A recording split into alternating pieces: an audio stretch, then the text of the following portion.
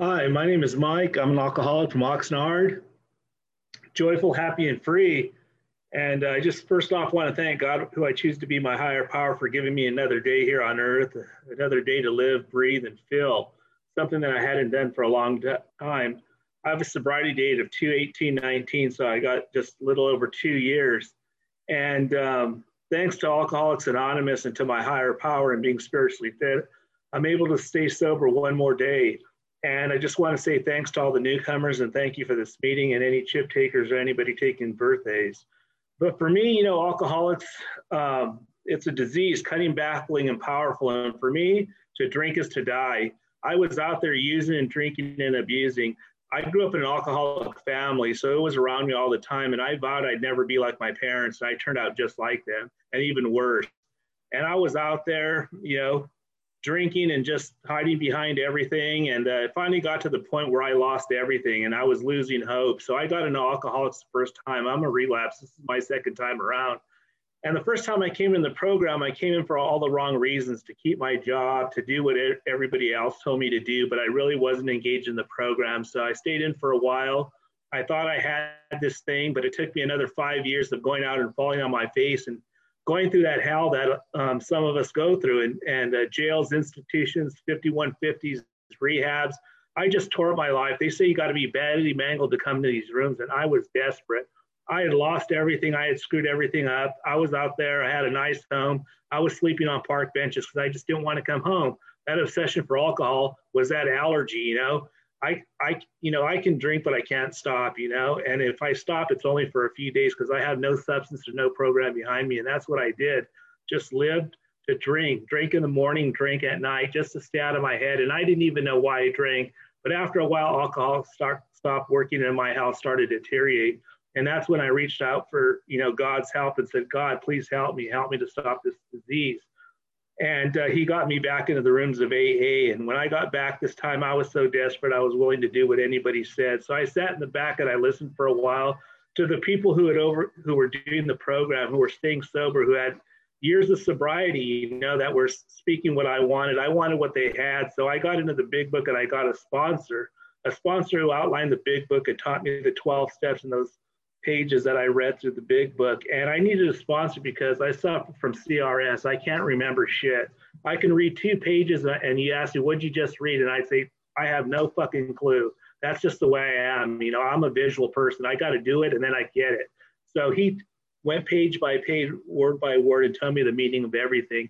And I got the program and I started getting into the book and through those steps. And when I got in that 4th step and I started to find out what the causes and conditions were that was causing me to drink, it was a lot of resentments and shit that I went through that I didn't even know I had, that I had dug so deep down that was causing me to drink. Once I did that amends to people and forgave myself and forgave others, I started to feel that weight lifted and those bricks lifted. And I started to get some sobriety under my belt and started to live and breathe. And all those days that I looked at myself in the mirror and wanted to die and hated myself, I started to say, man, what a selfish human being. There's people dying in the world today that would give $1 million to stay alive, and you're taking each day for granted, man. I mean, what a waste. So I stopped being selfish, started helping and being of service to the program, helping the newcomer, reaching out, calling people, sponsoring. An alcoholic like me, man, that was so desperate. I can't believe that I'm sober for 2 years, but it's just one day at a time. I still have that alcoholic mind.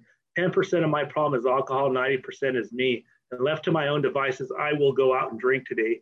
So I have to keep that spirit fit, And yesterday, there was a graduation party at my house. My daughter just graduated with a bachelor's degree in sociology, and I was able to go to Channel Islands University and watch her and then have a big party at my house. And some of my nephews were here that I used to drink with, and they drank, but that obsession was lifted. I didn't want any alcohol, I started using the tools that were given to me. I know I have a backup plan when I'm going to be around alcohol, and I knew it was going to be here in the house.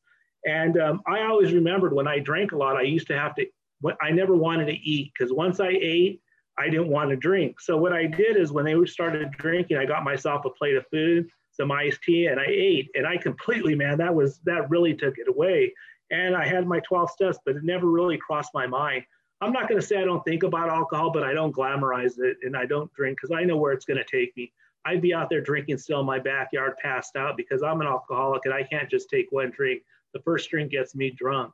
I played golf with my daughter today, and we go every Sunday, and that's just the gifts of AA, the gifts of sobriety, the things I get to do today. I'm so blessed with a new job. This past epidemic, the COVID thing, I was able to get in the program, go to meetings, meet a lot of people, and get spiritually fit. And today I'm living on life's terms, and I have to supervise people that are out there, and I don't know what their lives are like, but I'm able to have patience and tolerance and do a good job because of the tools, and stay engaged and work a new program, and stay consciously contacted by higher power, because I know that if I'm not spiritually fit and my program's not working, I will go out to drink today. So this is a true testimony that now that I'm living on life's terms and I'm having things thrown at me in my programs, I feel very solid because of the things I did. My program is showing today because of the work I've done in the past year, the character defects that I've corrected, and I'm just living one day at a time. I'm so glad that I'm here. I'm so glad for all the people I met. Alonzo, all the people in the groups. There's too many names to mention that have helped me with my sobriety on a daily basis. They've made so many 12-step calls on me that I'm able to give back today. I'm able to live. I'm able to have a family. I'm able to do the things I never thought I would. And life is so good. I am truly blessed, and I'm happy for that. So I just want to thank you guys all for listening to my share. Thank you for making a 12-step call on me tonight. And I'm so joyful and happy that alcohol has saved my life, as well as my God, who I choose to call my higher power. Thank you. My name is Mike. I'm an alcoholic from Oxnard.